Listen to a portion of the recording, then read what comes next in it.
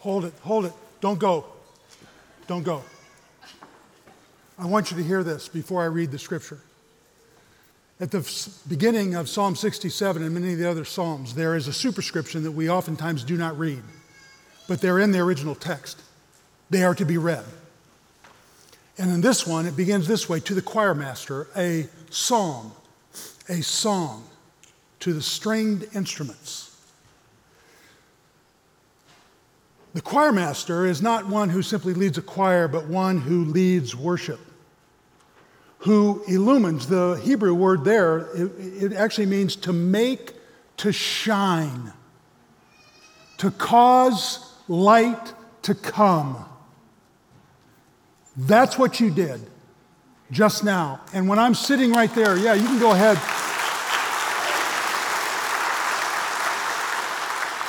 There was that one refrain where your voices were magnificent. Why? Because God decided that He would take your abilities and make them like a spotlight that would illumine the truth about God. So thank you.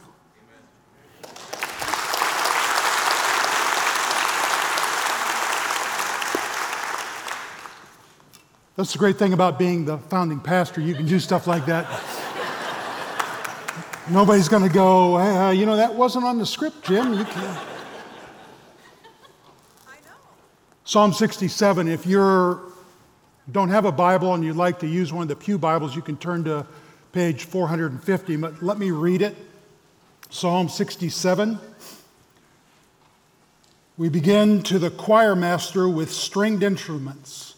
A psalm, a song.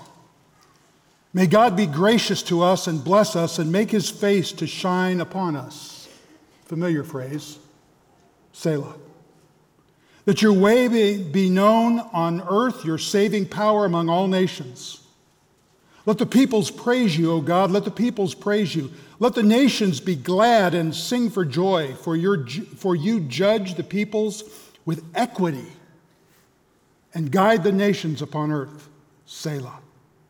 Let the people praise you, O God. Let the peoples praise you. The earth has yielded its increase. God, our God, shall bless us. God shall bless us. Let all the ends of the earth fear Him. This is God's word, and it's true. This morning, I get the great privilege of opening this psalm, and hopefully it will serve as an encouragement, a challenge, and maybe even a conviction. The psalmist begins with a benediction that's called the Aaronic benediction from Numbers chapter 6. You may be familiar with it. It is the one that goes, "The Lord bless you and keep you. The Lord make His face to shine upon you and be gracious to you. The Lord lift up His countenance upon you and give you peace." That intrigued me, that the psalmist would begin this psalm, the actual invocation, with a benediction, which made me think about the purpose of the benediction that I've used for well over 4 decades, that I borrowed from the Apostle Paul. Some of you know it. Some of you who've never heard me preach have not heard it. It is from 2 Corinthians chapter 13. It's the last verse where Paul writes, "And now, may the grace of our Lord Jesus, the love of God, the fellowship of the Holy Spirit rest and abide upon each of you." I have expanded it, and I typically close with, "And now may the grace of our Lord Jesus, the love of God that sent Him into the world, and the constant fellowship of the Holy Spirit rest and abide upon each of you until we shall meet again, or until our Savior comes, and then forever." It's a benediction. It's something said as you send people out, but there is intrigue here to me. But more on that later. What I want to look at is this psalm, and I want you to see, are you ready? 3 things. I want you to see what God does, why God does it, and how shall we respond? What God does, how God does it, and how shall we respond? So if you have your Bibles or your device, whatever you happen to be using today, you'll want to open it to Psalm 67, and that's where we're going to focus our time. For those of you in East Hall, thanks for joining us. Those of you online, glad you're with us as well. David, I believe, is the psalmist here. He says, "May God be gracious to us and bless us and make his face to shine upon us." That's that opening statement. It's an invocation borrowed from a benediction. And he says, God, will you do three things? Which he has, by the way. It's as if the psalmist is simply reminding not only himself, but his reader of all that God does. He said, God, will you be gracious to us? Will you be kind? That's all that means, is God, will you be kind to us? Do you know people who are kind? Not just people who are nice, but people who are kind. They think about you. They think about your needs. They think about what's going on in you. They try to address you in a manner that you feel their empathy, maybe their sympathy. It's this kindness. They do acts that are kind. They say things that are kind. And what the psalmist is saying is, God, will you be kind? And he is. He says things that encourage. If you read through the scripture, that's what you see constantly. Then the psalmist says, will you bless us? I love this one. The Hebrew word here means to kneel. I'm a pretty big man. On this big stage, I probably look smaller than I am, but I'm 6'2", 240 pounds of stomping death, and it's an amazing thing.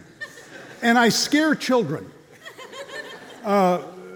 We have a number of young staff members with young families, and being a grandfather of 12, I love little kids, but I scare them.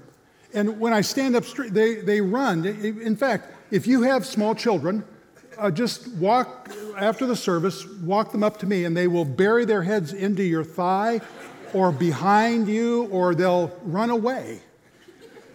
And God understands his incredible immensity. And what the psalmist says, will you bless us? In other words, God, will you kneel down?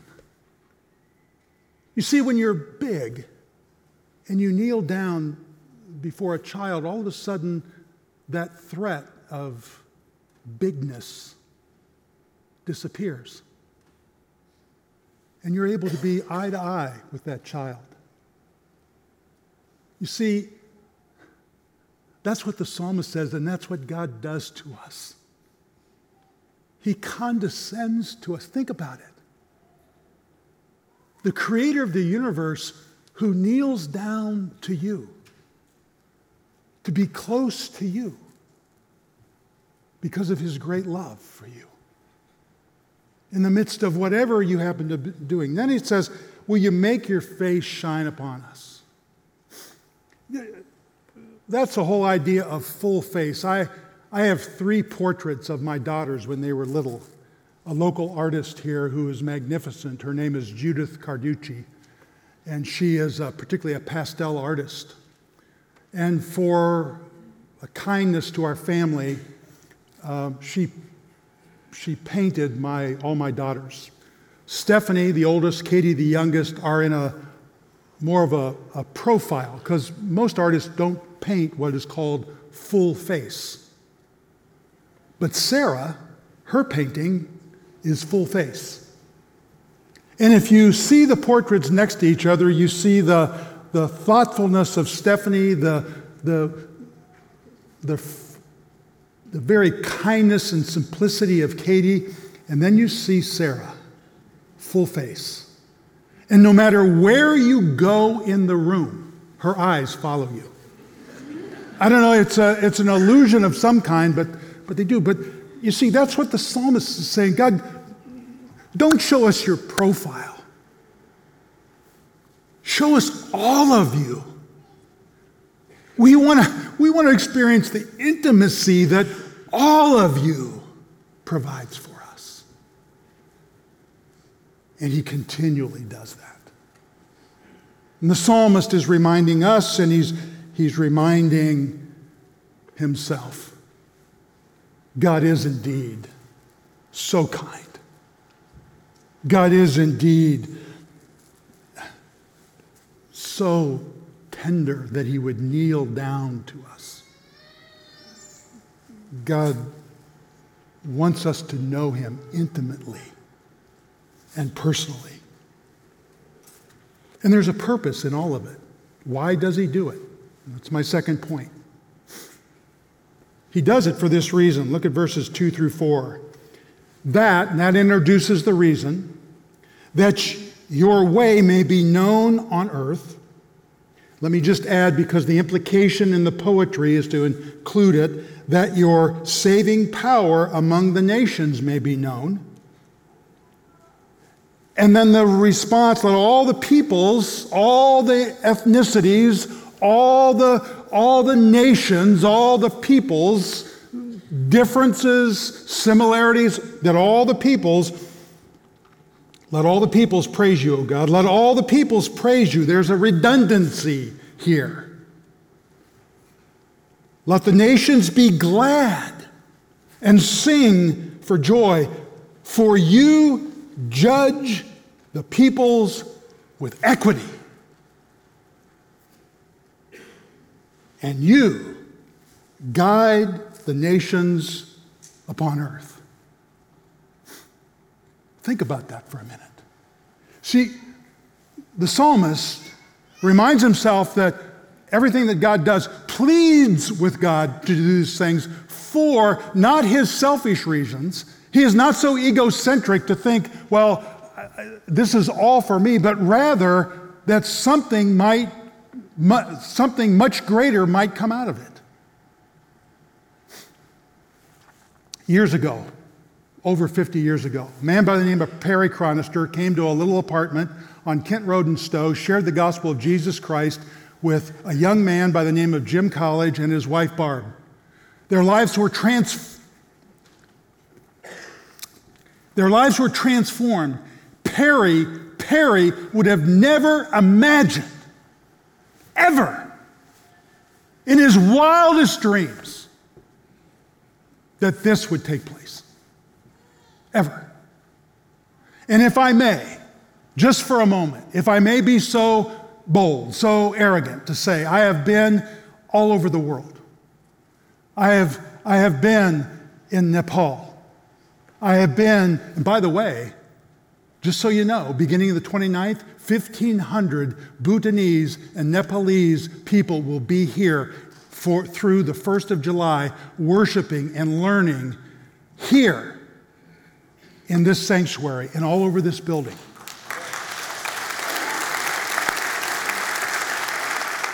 Why is that true? Because of Perry. Not because of me. Because of Perry. See, when God blesses you, when he is gracious to you, when he is tender with you, when he calls you to himself, there is an intent in that. And as I've been in Cambodia and Thailand and India and Sri Lanka and Russia and Belarus and Poland and Belgium and South America, and I've seen God doing things that are amazing. You know why? Because of you. Of us. Because God decided years ago that there would be some people, not me, some other people living in Hudson that they put a burden on their heart that there ought to be a church. I see you sitting there. Put a burden on their heart to start a church that all of a sudden God said, that's exactly what I want to do. In fact, I'm going to be gracious. I'm going to be tender.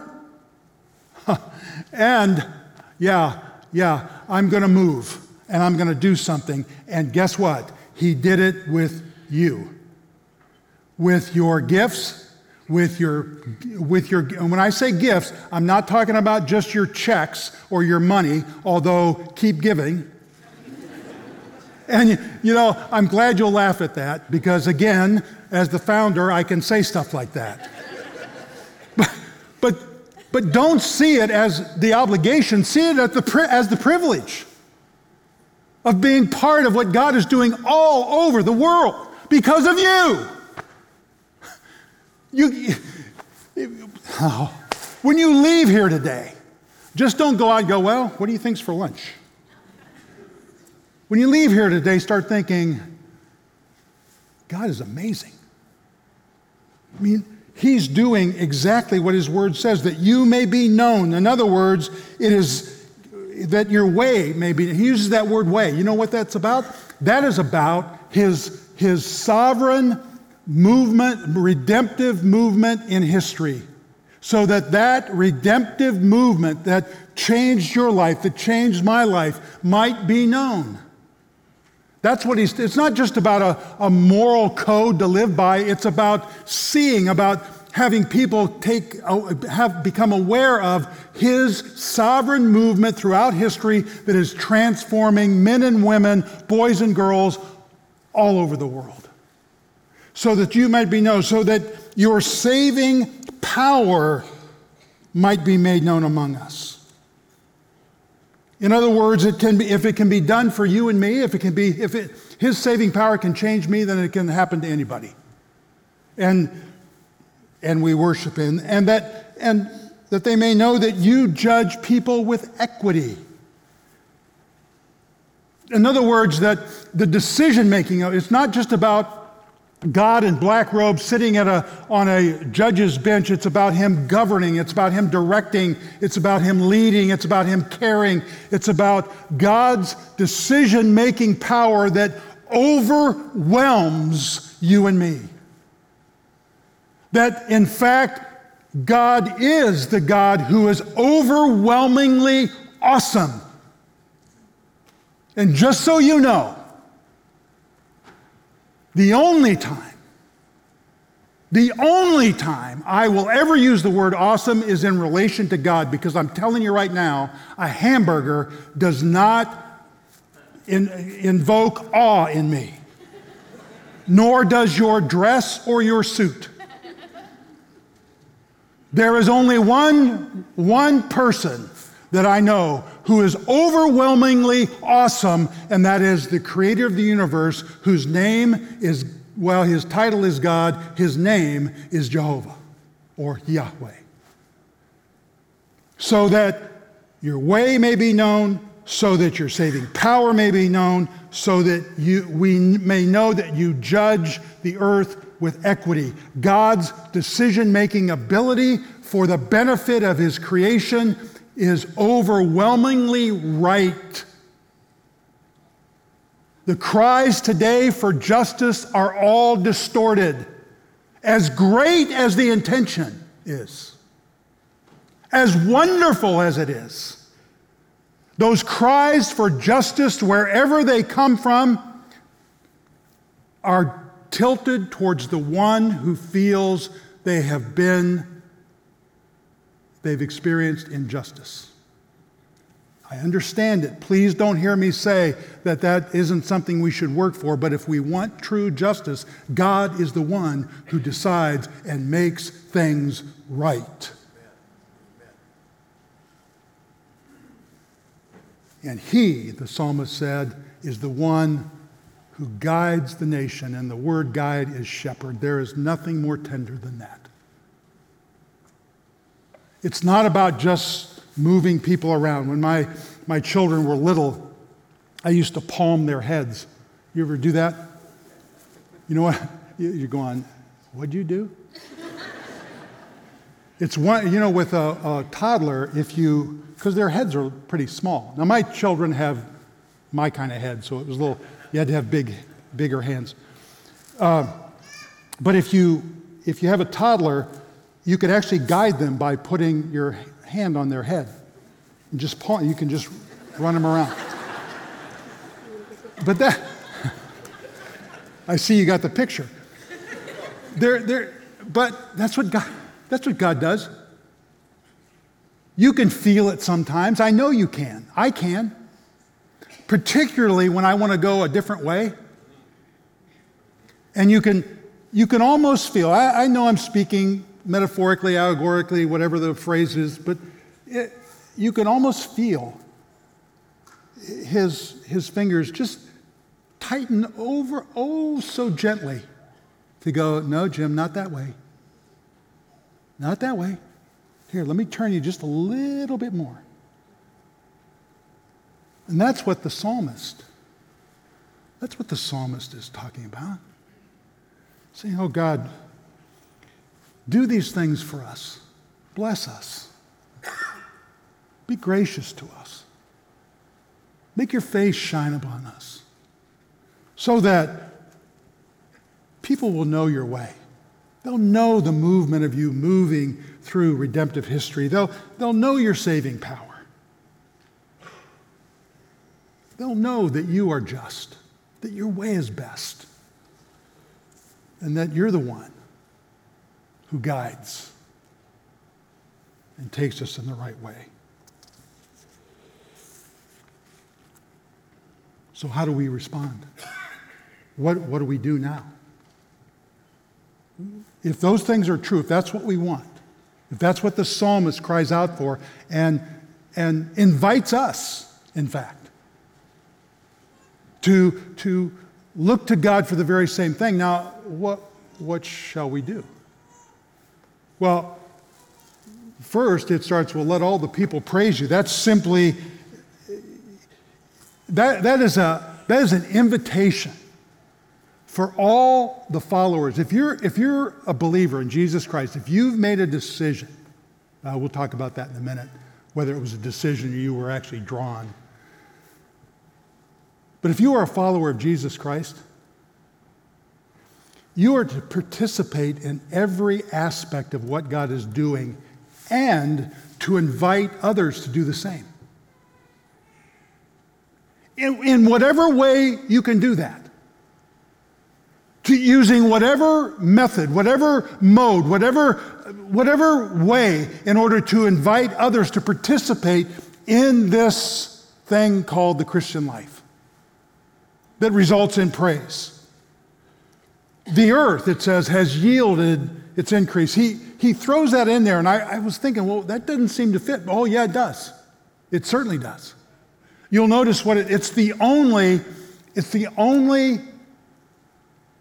apparently, at least in English, past tense. It's actually a perfect tense in the Hebrew, but that's a whole nother message. But look what it says. The earth has. See, everything else is like present or future. But this one, it says the earth has yielded its increase. The psalmist, with those very words, is making a statement about common grace. Common grace is a term that theologians love to use about the things that we receive as believers or just as human beings, like the air that we breathe, the rain that comes and waters plants and farms and the earth spinning and gravity and all the things that are just simply common grace because of who God is and what he wants.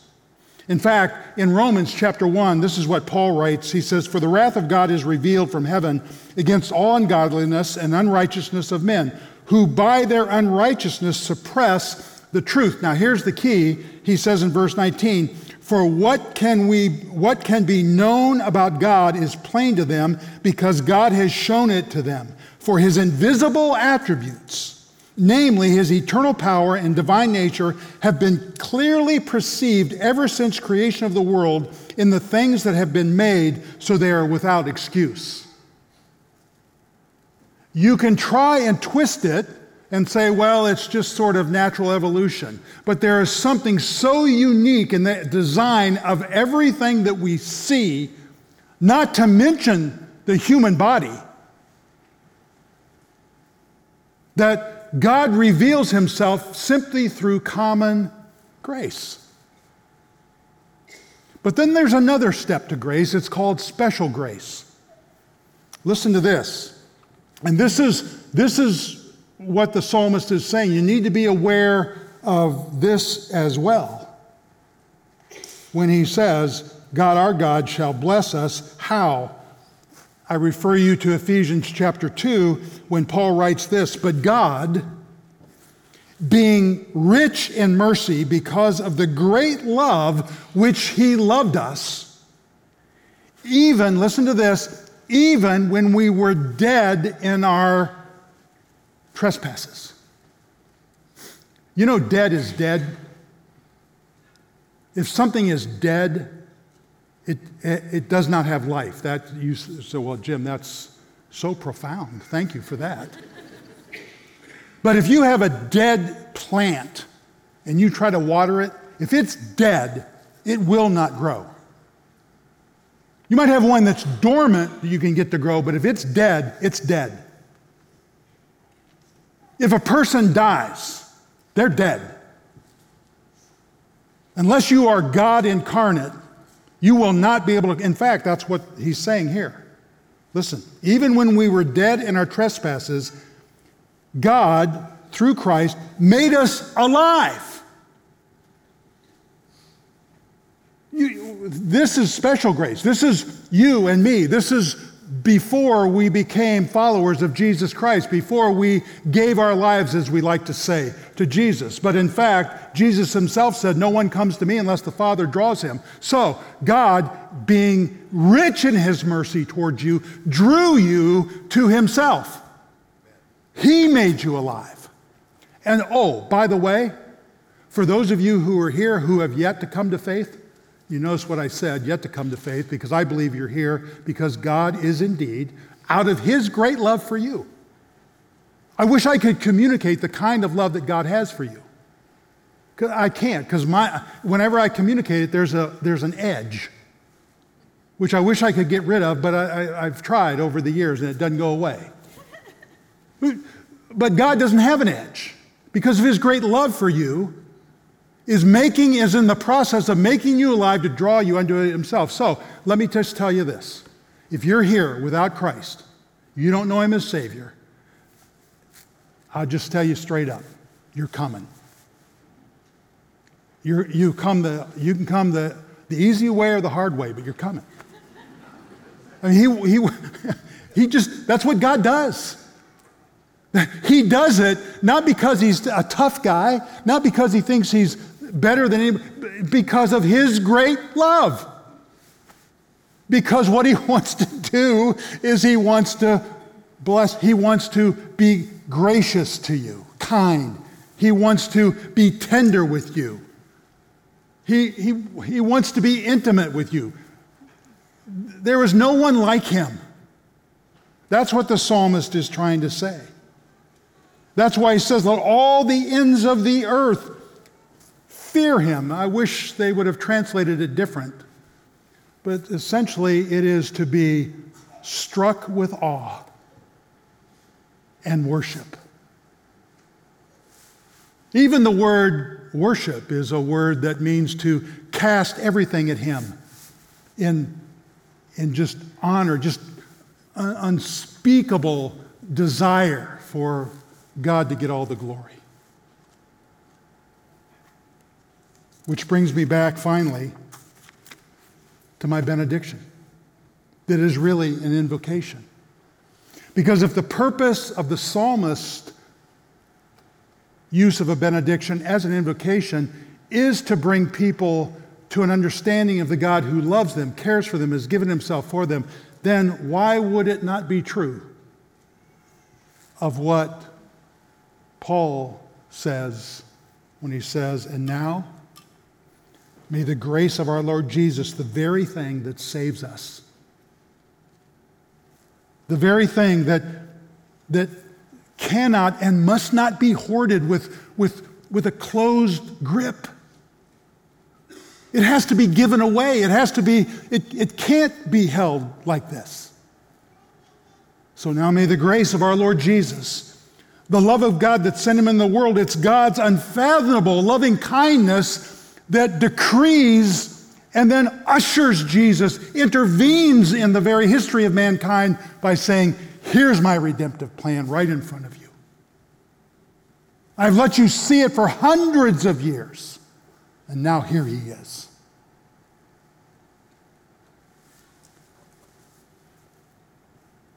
And the constant fellowship of the Holy Spirit. You see, without the Holy Spirit who indwells you as a believer and who is permanent within you, who enables you not only to obey, but to do the work of allowing the people and the peoples of all the earth hear of the God who is gracious, who is kind, who is intimate, and who longs to perform justly in your life, in mine, and with the nations. And now, for us, for you, maybe just you. And now, may the grace of our Lord Jesus, the love of God that sent him into the world, and the constant fellowship of the Holy Spirit rest and abide upon each of you until we shall meet again, or until our Savior comes, and then forever. Forever.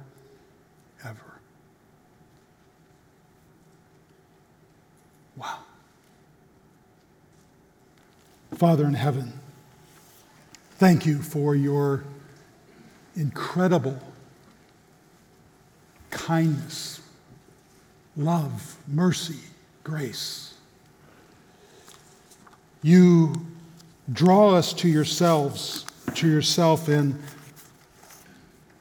unspeakable ways. With words spoken, prayers sung, acts of kindness. God, will you do your work even now? Take these words and drive them deep into each of us. God, you, by your Holy Spirit, make them meaningful. And I pray it in Jesus' name. Amen.